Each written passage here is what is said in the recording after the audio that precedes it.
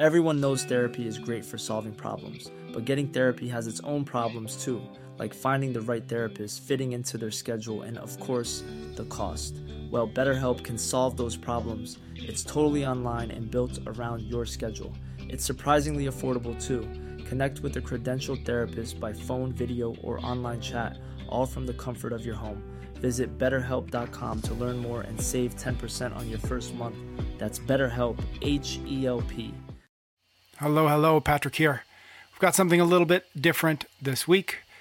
A few months ago when life was, let's just call it normal, Ben had a chance to sit down with Jason Khalipa down at Wodapalooza. And they recorded an episode for Jason's podcast, which is called The Business of Fitness.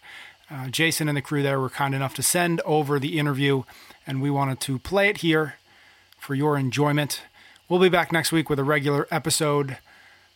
Hope you're all doing well. I hope you're all staying safe, and I hope you're all staying sane. Bye. We are here because we know the outcomes in our lives are within our control. That taking absolute ownership of how we eat, sleep, train, think, and connect with each other is how we'll optimize our health and happiness.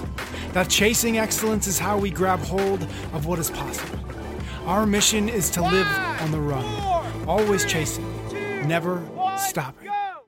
All right, everybody, and welcome back to another episode of the Business of Fitness podcast. I'm Jason Khalipa, and on today's episode, we have Ben Bergeron. Now, this episode is long overdue. Ben and I have known each other for years and years and years. As he developed CrossFit New England, we started developing previously NorCal CrossFit, which is now NC Fit. And over the years, there's been a lot of mutual respect, and we've both expanded into multiple different verticals with our businesses, and we've learned a lot. And we talk about that today, the highs and lows. He dives into a variety of different subjects that I think were extremely powerful, what he's seen in the industry.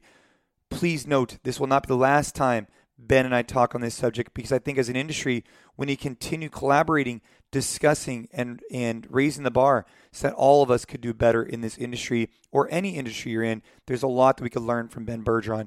He's trained a ton of CrossFit Games athletes, Masters athletes. He's built a super successful business, and I was honored to sit down and talk to him today. Before we dive into the episode, just want to remind you, if you have not given this show a rating or a review, would really appreciate it. There's no paid ads, none of that. We would just appreciate you tagging us in a post, letting us know what you thought of it, and giving us a rating, a review. I hope everybody is rising the tides, having an exceptional day. Ben and I really dive into it on this one. I hope you enjoy this episode and have an exceptional day. Let's go.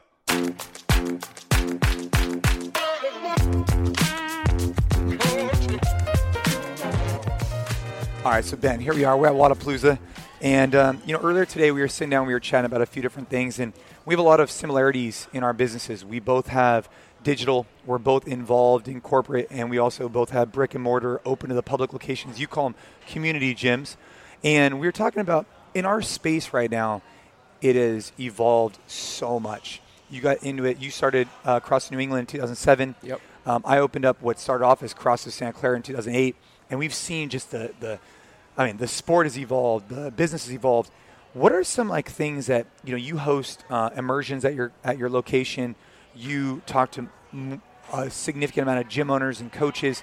What are some things that you're seeing in the industry? What are some major takeaways that you have been trying to impart on other people, and how can we dive into that right now in this conversation? Well, I think the first most obvious one is the shift that CrossFit has taken as a kind of a totality, which is this shift from the sport of CrossFit to CrossFit for the masses. And they call it now get off the carbs, get off the couch. Yep. So it's no longer just about, the world's fittest. It's no longer forging. It's debatable whether it's even forging elite fitness anymore, which is why I got into it. It's why you got into it. It's why a lot of people get into it, is because they are looking for the pinnacle of sport, the pinnacle of fitness. I was a triathlete before I was a CrossFitter, and I did that because I thought it was the pinnacle of fitness. I run a marathon, swim 2.5 miles, and bike over 100 all in one event. I was like, that's the top, that's the peak. I want to be a part of that. 100%. CrossFit comes along, blows that out of the water, and I'm chasing that. I think that this is a phenomenal thing. I want to see where the potential is of human performance. That, to me, from a ethos of what CrossFit is spitting out, has completely morphed and completely changed. It's no longer, the message is no longer about let's find and develop the world's fittest. It is let's get off diabetes, let's fight cancer, let's get fight obesity, special populations, and the elderly. Let's go after the sick and the masses, which is such a noble pursuit, right? Like, it's an amazing thing. It's essentially like, we've kind of wrapped up, and we believe that we put the elite, like a stamp on the elite. No one's debate. You remember this back in the day. Everyone debated whether, like, the winner of the CrossFit Games, when you won it, when you won it, it was like, but he's the fittest amongst his friends. Right. Now that debate's long gone. Nobody debates whether CrossFit is the fittest athletes in the world. Nobody is. No one's doing that. Everyone's kind of like pulling on the shoestrings of it a little bit, trying to catch up. And I think that what CrossFit as a whole has done is kind of like shifted from this, because whether you can argue whether they've owned that space or not, essentially, but they're like, hey, there's a lot of potential that we can still grab here. Let's go after the 90% of the population. Sure. In some form or fashion, like everyone that is super fit is doing some form of CrossFit. Now, whether they're doing it in a CrossFit gym or not, they're doing functional movements at relatively high intensity. They're moving external loads a long distance. They're using bumper plates. They're using. They have rubber mats, and they have rogue rigs. It's efficient. And the sea of machines and the hour long on a treadmill reading a magazine, that's been debunked. Right? No one's arguing that bodybuilders are the fittest. No one's arguing that people that win the Ironman triathlon are the fittest. We know that. So now, the biggest, most massive shift is this attention towards the masses. And as an affiliate owner, I think it's irresponsible for us not to recognize that and start to think about how we're running our gyms. If we're still running our gyms, thinking that we're programming for people to try to excel at the Open, if we're trying to think about running our gyms, getting people to excel at the CrossFit Games, we're kidding ourselves. We're going after, there is 400,000 people that sign up for the Open every year. Okay. There's 4 million people that are doing CrossFit. Right. What that means is 10% of your gym. That's right. Or more. That's in affiliates. Right. What that means is that 10% of people at your gym are interested in the sport of CrossFit. Yep. Now, if you're still programming muscle-ups and handstand push-ups and handstand walking and squat snatches multiple times a week thinking that you're programming for the masses, you're kind of kidding yourself. What we need to do is realize we're programming for soccer mom and dad. We're programming for Joe Schmo that wants to look good on the beach. We're programming for the regular, everyday athlete that does not need and should not probably be pursuing a sub 4-minute Amanda time. I mean, it's really powerful what you're talking about, because there has been a shift, and I think you and I have both seen it. And this whole idea of the squat snatches, you and I were actually talking about it earlier. And I think it's important to recognize that as an owner, just because we might like something doesn't mean that the masses do. And I think the true testament is the idea, how's your business doing? If your business is growing, if it's evolving, if you're gaining the membership numbers you're looking for, keep doing what you're doing. Yeah. But if you've stalled out, or if your business is starting to kind of float down, well, you need to take a deep look in the mirror and say, hey, what are we doing from an experience on the floor? How's our coaching? And how's my managerial skills, which I found to be really interesting that you brought up. When I first opened our business, I didn't really have much managerial skills. I had done sales and marketing at the gym, and then I basically did a bunch more sales, and then I got into owning a business. So at the time, I was a hard worker. I was a grinder. I was great with people, but I had no idea how to manage. I thought it was really interesting what you said when I asked you earlier what's a big challenge gym owners have, and you were saying that they don't know how to manage. Is that what you were talking about? Yeah, no, it's exactly it. I think that we've been sold a bad bag of goods. Yeah. We've been told, and this is not CrossFit specific, this is entrepreneurs. Right. What we've been told is to excel as an entrepreneur, you have to work harder. If you listen to Gary Vee or listen to like anybody like the Shark Tank guys, you listen to Elon Musk. Elon Musk says for you to be successful, you got to work 80 hours a week. If you do that, you get twice as amount of work than somebody working 40 hours. You can't compete. So what we've been told is if you're not successful, you need to hit the grindstone even harder. Right. I really don't think that's the case. I don't think that people in our community, these people that are not looking for short, are afraid of hard work. We're not afraid of hard work. Right. We're super passionate. We're CrossFitters. We're willing to put in the hard work. And what happens is they're told you got to work harder. So what do? They work harder. And what happens is they get on the rat wheel that they cannot get off because they're constantly putting out all of these urgent, immediate issues. What they do is, now I have to answer these 60 emails. Now I have to do my programming. Now I have to clean the bathrooms. Now I have to hire another coach. Now I have to go through the membership. That is not the way to get off the rat race. The way to get off the rat race is thinking about how to scale your business and work yourself out of those boxes. 100%. You need to learn, and this is the whole thing. When you are running I'm going to say, if you can get your business successfully to about 100 to 125 members, you're probably a fairly good coach. You're probably, this is a big asterisk, right? Yeah, of course. What I'm saying is people are probably attracted to you. Now what happens is once you get past that number, and it's literally in sociology, it's called Dunbar's number, 150. You need to now scale your business by hiring other people. And it becomes a leadership issue. It's no longer your craft. It's no longer your product. Yes, hugely important. Absolutely. Right. You have to focus on the customer journey, the customer experience. But to me, in order for you to get that past that leaping point, you need to learn how to run a business and manage people. You said that you weren't I learned this the hard way, the most massively hard way ever. I was in a really bad place, so we started a business in the same spot. I'm willing to bet we had similar trajectories where 2 or 3 years into it, we're kind of like floating pretty high, doing some pretty cool stuff. You had won the games as an individual. We'd won the games as a team. All of a sudden, people get some attention. They're doing it really well. Let's go check the customers. The marketplace rewards excellence. So they come there because you represent excellence and you have a good product.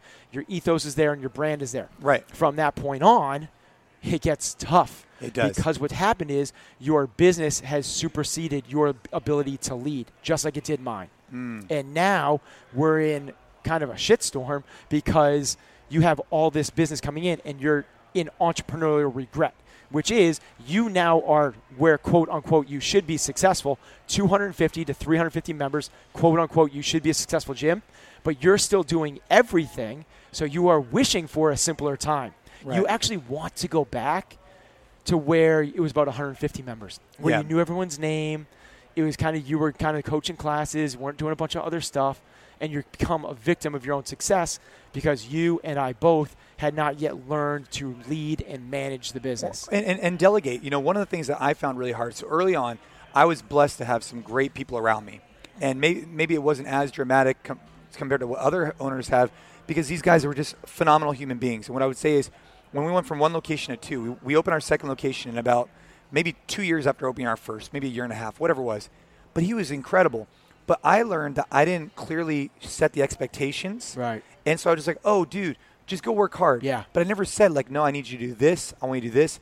This is the way you're being evaluated. This is the way. And one of my biggest issues that I did is I didn't delegate out early enough.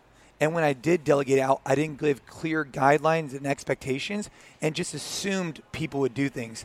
And it really ended up biting us in the butt. And I wish I had set the expectation earlier and set it more often and had more regular check-ins. When we went from one location 2 to 3 to 4, as we scaled in our group, in our coaches and our team grew, that was a big learning lesson for me. Was I wish if I had delegated out a few items, like specifically like our finance, if I had delegated out for every year I delegated out earlier, we would have been 2 years ahead. Yeah. Because I was at home at night trying to figure out QuickBooks for 3 hours instead of just outsourcing it. Yeah.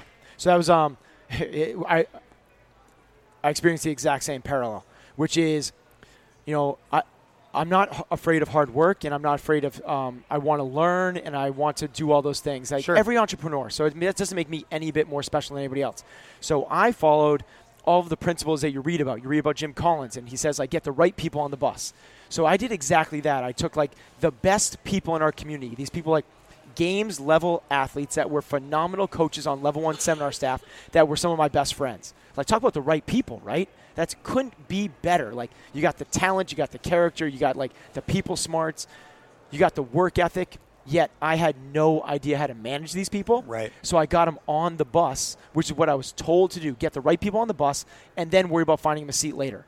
That works when you're dealing with a Fortune 500 company. That does not work when you're making hire number 4, 5, 6, and 7. It's tough. So I got these people on the bus, didn't know how to lead them, didn't know how to manage them, didn't know how to delegate them, didn't know how to set expectations appropriately. And now there's massive frustrations on and my resentment part. and yeah. Because you guys aren't, I'm paying you guys full-time salaries. You're coaching 2-3 classes a day and doing nothing else. Right. But that was my fault, not theirs. 100%. Mine too. I didn't know.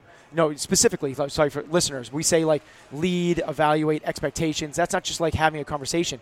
You do it and I do it now. I know you do. It's like having really bright lines. It's having really detailed out. So this is the way I think, I try to share this now. Back in the day when I was first starting to do this, I was like, how come my employees won't change the toilet paper roll? Right. Like, they're not going to. Right. They're not going to unless you specifically spell out at 11:35, I want you to go to the bathrooms, and you have to set up the front desk procedures. Yes, the standard operating procedures. And here's what I thought back in the early days was they're going to think I'm bossy. I'm hiring my friends. I didn't want them to. It's hard to delegate to your friends. And what I didn't realize is they wanted to be led. Yes. They totally want to be led. Dude. Like discipline and clarity breeds happiness. That's the best thing you could possibly do for them. What happens is you go be excellent. Go do awesome things. And they're like, oh, dude, right. Yeah, like rock on. Thank you. I'll do that. And then they're second guessing like there's no clear anything. Yeah. And that creates all this ambiguity and no one feels good. Dude, you're hitting the nail on the head. I mean, recently we were talking about social media and I was telling them, hey guys, I want you to be innovative. Like be innovative in our social media approach. And like it gets the whole team spun up like, Jay, we don't know what you mean by innovative. Yeah, right. I need you to tell me exactly what you want. And I think that I learned that the hard way, just like you did, where what we, and maybe it's because you and I didn't have someone giving us exactly the play-by-play and clear guidance and direction. We just kind of figured it out on our own. But traditionally, people want to be led in that way, be told, hey, this is the expectation, this is how you perform your job, said this is what success is, and this is what would institute not having success. But I just didn't get that until you get it. And I think for an owner listening right now, if you could just, these are two guys that we've been in the game for a long time, and we both completely agree on that. That one thing in particular couldn't be more, it's very powerful. So like along with like get the right people on the bus, I also learned about like this, there's two different types of management, right? There's micromanaging where you're all up in someone's business, and there's leading with autonomy. And if you read like Daniel Pink and like all this stuff about human motivation, people are more motivated by given autonomy, the freedom to do their job really well. They take ownership of it. So I was like, okay, black or white, I'm going to go with the autonomy one.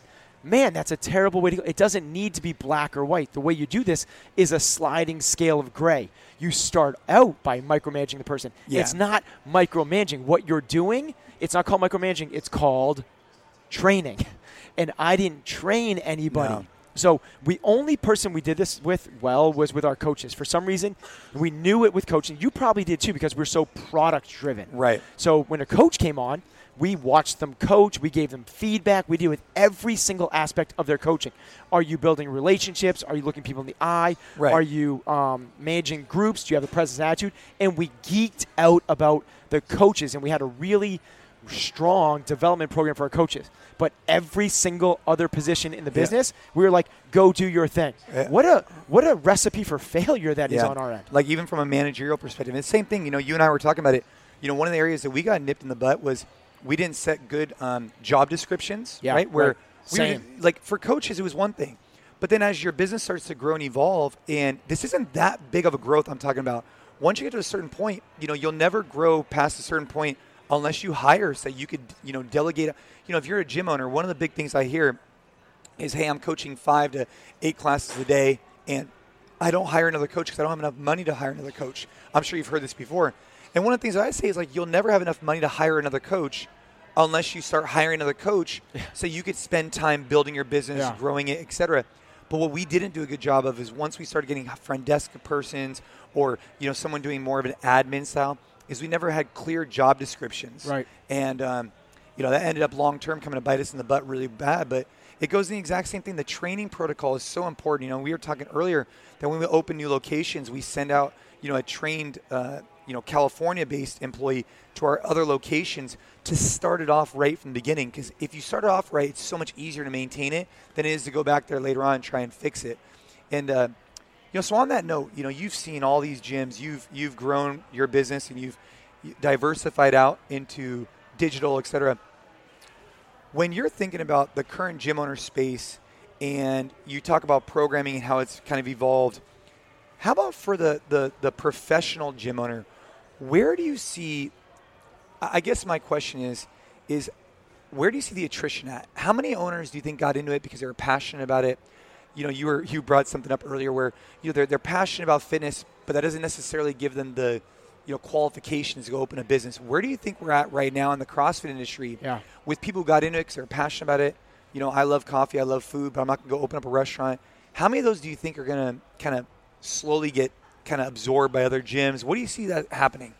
Well, I don't know. I can't take a good guess on the numbers in terms of how many people are going to get absorbed or dissolve or consolidate or anything like that. But to your point, I think that if I want people to open up a gym because they're passionate. That would be the first prerequisite. Right. The very first thing. If you don't love food, then definitely don't open a restaurant. Right. You definitely need that first. But what that means is if you love food, if you love coffee, if you love paninis or whatever it is, like open up a food truck where it's just you. Like you got to open up. In that case, like be a personal trainer. That way you don't need to run a business outside of yourself. Now, in order to get past yourself, that's the big leap. That is you hiring, training, building a business outside of yourself. And that's the big leap. We were all told, beyond the hard work, is if you care enough about if you pursue excellence relentlessly and put the customers first, they will come and you will be successful. Sure. Yes, 100%, but they're going to come for you. And you will be successful up until a point. And once you've exceeded your hours of training, now you need to be able to learn how to scale this thing beyond yourself. And that's where you have to learn how to be a business owner. If you are a great cook, it doesn't mean you're a great restaurant owner. Yeah, 100%. And what you need to do is you need to learn the ins and outs of restaurant management. Now, a great cook should, to me, partner with somebody that knows the business and you stay in the kitchen. Similar is if you are a great coach, if you don't have the time, you don't have the energy to learn the business side of things, partner with somebody that you really trust, you really believe in, that might know, as you did, right? It sounds like that was kind of you had a really good mentor, somebody helped you. I didn't do that, and I had a lot of growing pains along the way of trying to learn this thing on my own. Luckily, I was, here's the deal. I was like, we've done this for 12. I did this really poorly for 7 years. It's kind of like the nuts. It's kind of a fairly well-kept secret is like one of the more looked at like successful gyms really struggled for a really, really long time. It's not this business model looks so rosy from the outside. Yeah. Because it's high tuition, low rent. You can charge people $250 a month and you're in a warehouse facility. That is like the ideal. It's the exact opposite of the Global Gym model, where they're chasing to the bottom, who can charge the least and who can have the nicest, most beautiful commercial They're focused space. on amenities. We're focused on service. It's just a different, And so from the outside, it's so attractive. Like you get 150, 200 members, each paying $150 to $250 a month. People do the quick math on the back of a napkin, and they're like, oh, my God, this thing's a cash cow. There's a lot of fixed costs that are hidden that aren't insurance, and there's a lot of variable costs. There's a lot of risk involved too. And I just want to, before we shift to gears, you said for the first 7 years you didn't reach your potential. We struggled. And so why do you think that was? It's me not knowing how to manage was the number one thing. Yeah. Me by far and away. As you said, you were doing the books on your own. Yeah. Well, I delegated the books, but I delegated the books that people didn't know how to do the books. Oh, yeah. That's right. So it's like the same situation, but even worse because I don't even have any more insight. Basically, it was like I gave ultimate faith to if I just pursue a great customer experience, this will work out in the end. I'm glad I made the shift because we would not have made it. If I just continued on that shift of give people the best hour of their day, give people the best hour of the day, give people the best hour of the day, it would have caught up to me. I needed to make the shift where I could understand the business aspect of this, both from a leadership, a management perspective, and a financial perspective. P&L. Yeah, absolutely. So I was really lucky. When I was 15, 16, I started at the sales in a conventional gym, found a mentor who took me under his wing and taught me a bunch of stuff about the business. So when I started our business, I'd already had that background. Mm-hmm. I mean, obviously. So my question for you would be, if there's someone out there that's interested in the business of fitness, interested in opening up, whether it's a CrossFit gym or another boutique-style gym, I mean, I think it's really interesting to hear you, the guy that's all about the best hour of your day, and I'm all about the best hour of your day. I'm all about customer service, best product on the floor, et cetera.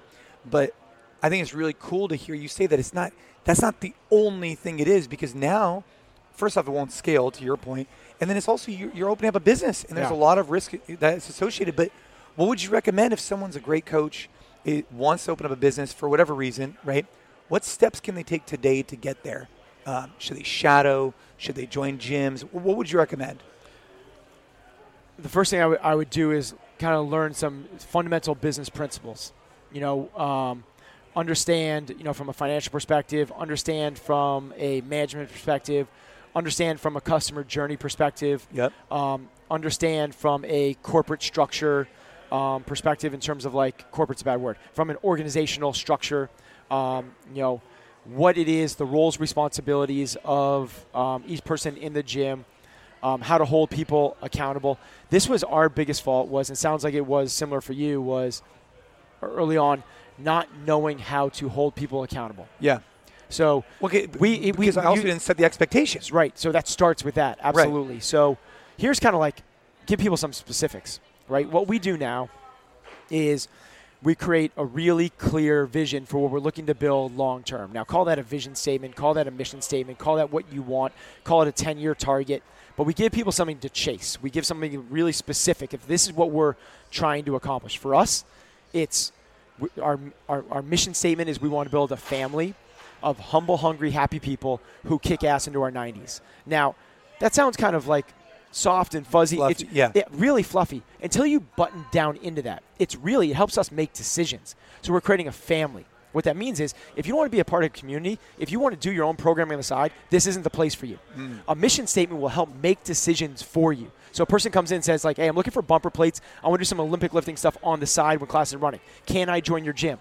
Early on, that's really tempting. So you'll pay like another revenue source. Right. That will crush your model. What you need to do is create really bright lines. So no, that's not what we're doing. What we're doing is humble, hungry, happy. Humble. What we did then is define together as a team, we define what each of these attributes mean. Sure. Humility. It's not about, like, shyness. It's not about defaulting to somebody else. Humility is growth mindset. Are you willing to take coaching and feedback? So if you're looking to do something on your own, you don't want to be a part of our classes, no, this is not the right place for you. Yeah. Exactly. Hungry. What that means is you're willing to bust your ass and work hard. If you're looking for shortcuts, if you're looking for 6-minute abs or the right supplement, this probably isn't the right place for you. And happy. If you're complaining, if you're whining, making excuses, this is not the right place for you. Come with good vibes. Then from there, you have kicking ass in their 90s. This is not about optimizing your performance in the open. Back in the day, we didn't have this ethos. So what we would do is when the open came around, we didn't know what to do. So we were like, hey, here comes the open. Let's try to get as many people to participate in the open as we possibly can. We set up systems to get people to participate. That, to me, would fly so far in the face of what we're trying to create, because now what we're doing is kicking ass into our 90s. And the open does not line up with that ethos. In the open, I can't get you to scale a workout that day. You're going to do it prescribed and probably above and reach beyond what you should be doing in the day. Right. So we actually don't encourage people. If you have this really, really targeted thing you're chasing, it sets up the trajectory of your business. Now, from there, we just back into that. What are we trying to chase in 3 years? And we lay out a really detailed picture. What is a square? Whether you do this or not, it doesn't really matter as much as you want to create a picture so everyone on your team can be rowing on the same boat together.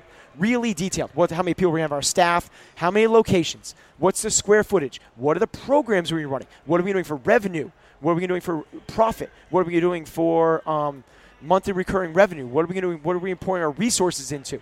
From there, you detail that all out. Then from there, and it's only 3 to 5 really targeted 1-year objectives. Very targeted, only 3 to 5. From there, what are we going to do in the next 90 days to achieve Right. those things? Rinse, wash, repeat those 90 days 4 times. You achieve one of your goals. And we're going to check in on those 90s every single week. And that's Yeah. where the accountability comes in. Yeah. I'm going to meet with you every Tuesday at 2 o'clock and go, Jason, how are you doing on your 90-day rock? We call them rocks, the most important thing you got to do. How are you doing on those? Are you on track or not? Yeah, and you're not even talking about with your athletes. You're talking No, about with your this is my staff. I haven't talked about athletes at all yet. And I think not to cut you off, but I think that's really important because I talk to gym owners all the time, and I say, hey, what's your goal, right? Like, well, I want to increase my revenue. Okay, great. What's the number you have in mind? Oh, I want to get to $20,000 a month in revenue. Okay, let's just say it's 200 members for the sake of the argument. I'm like, if someone wanted to get better at their back squat and they want to get a 200-pound back squat, you'd create some type of plan for them to get there, Yes. whatever that plan looks like, Yes. right? And you would check in on them on a weekly basis to see, hey, did you get in your 5x5 back squat this week, right? But yet, when it comes to ownership and business, we forget about these reoccurring micro check-ins that lead to these big picture goals. And I think for gym owners, it's exactly what you said, right? Creating who we are, creating a goal, and then breaking it down into these weekly, daily, etc., quarterly kind of check-ins. Because then you don't wake up one day a month or two later and be like, oh, man, we haven't gotten a new lead into the gym in a month. Well, it's like, man, if we had been checking that once a week, we would have known, hey, how many leads we get this week, how many conversions we get. That's you know what most people are doing is they're looking at lagging indicators. What they're doing is they're looking at things like revenue and profit. Here's the other thing. Just as like gym owners, and I'm only putting this out there because I made this mistake, and everyone I talk to, not everyone I talk to, a lot of gym owners do the same mistake, which is they don't even, in Massachusetts particularly, maybe because it's the way, if you're an LLC in Massachusetts, you cannot as an owner take a salary. So what happens is you ask them what their profit is, and they go, I made $5,000 this month. But they haven't paid themselves yet. Right. So what is your job worth in the business? You have to factor that in, and your profit is what's left after you pay yourself for what your fair market value is. Right. If you as a gym owner are worth $75,000 a year, you have to put that into the expense line, and then you figure out your profit after that. And for a lot of places, let's just say you're worth $75,000, they actually might be losing $30,000 a year if they actually build that in, right? So one of the things I like to recommend is that, put in your salary, right? Whether the company can pay you or not, you that's gotta fine. put it in. But put it in so that over time you can actually see how much money you're losing. You need the real numbers. You can't. So here's the other thing is we're saying a lagging versus a leading indicator. Profit, number of members, revenue, those are all lagging indicators. That's basically what that's saying is based off the last 1, 3, 6, 9 months of work I've done, this is what I have to show for it. Sure. What you need to do, as you said, is create the plan leading up to it. This is what every major Facebook, Google, Amazon, every single one of these major companies do this. They're called OKRs. It's objectives and key something. Yeah. It's key data points. Yeah. So what they do is, what's the objective? Okay, the objective is, as you said, 200 members. Okay, what are the key things we need to do, the actionables to get there? We're going to back squat 300 pounds. Okay, what are you going to do on a day-to-day basis to get you there?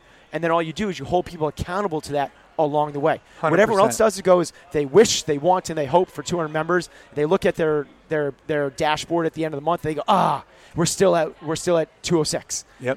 We lost a member last week. And it's not rocket science. They just need to hold themselves accountable. One of the things, like you and your wife, for example, go out for a glass of wine, and or you say to her, oh, I got in, how many leads did you get this week, right? Let's just say my wife and I, oh, we got in 10 leads, but at least every week we're talking about it. And then you know what never feels good? I don't know if this ever happened to you, but when she asks you how many leads you get this week, and you're like, dude, I got none, right? It just doesn't feel good because you're not leading towards where you want to go. Yep. And I think that tracking on a weekly basis and looking at it just like someone else's fitness would be critical.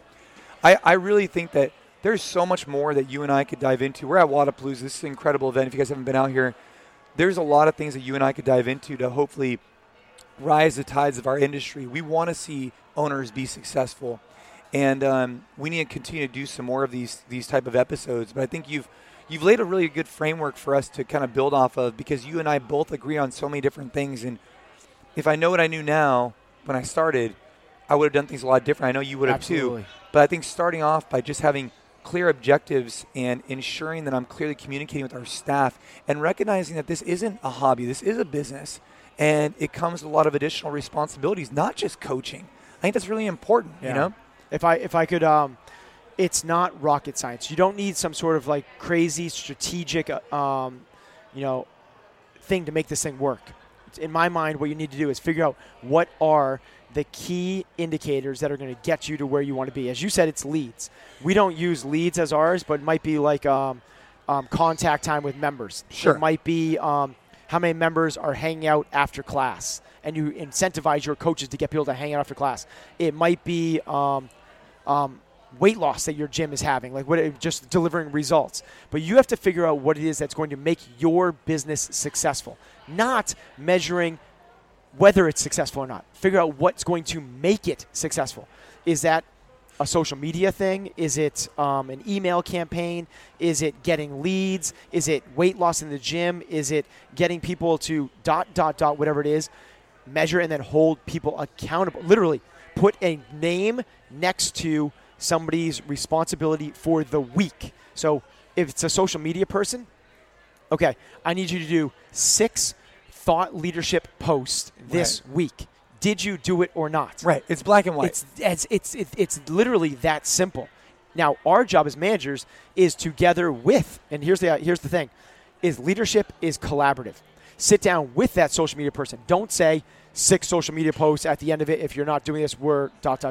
It's together. It's like, okay, here's my thoughts on what we should be posting about. I'm thinking about thought leadership. Maybe we do some like member celebrations, and we do some sort of like call to actions. Sure. What's your thoughts on that? Right. What's the right way to dice up that pie? Do you think that we should be kind of leaning towards this area in thought leadership? What do you think? And now buy-in sucks. Co-creating is where it's at. And now they have buy-in, and if they go, and by the way, they're gonna overshoot what you would have said anyway. They go, I think we should do 10 thought leadership posts. Right. I think we should do this. And you go, well, let's just do this week. At the end of the week, what I'll do is just to keep you on track, next Tuesday at 2 o'clock, we'll check in, and we'll just see how we're doing. Did you get these posts in? It's as simple as that. And you do that again for email campaigns. You do that again for contacting members that set PRs. You do that again for your program. You do that again for whatever, every aspect of the business. Start super simple and grow your own leadership skills out of that. I love it. Well, hey, if look, people have probably already found you where they want to find you at, but you have CompTrain, you have Cross New England, you have Tilt, and then if they want to find you online, where's the best place? CompTrain.co is the place to go. CompTrain.co is the place to go. I love said that before. Dude, that was so great. All right, well, we got to get back to Wodapalooza and keep rising the tides, everybody.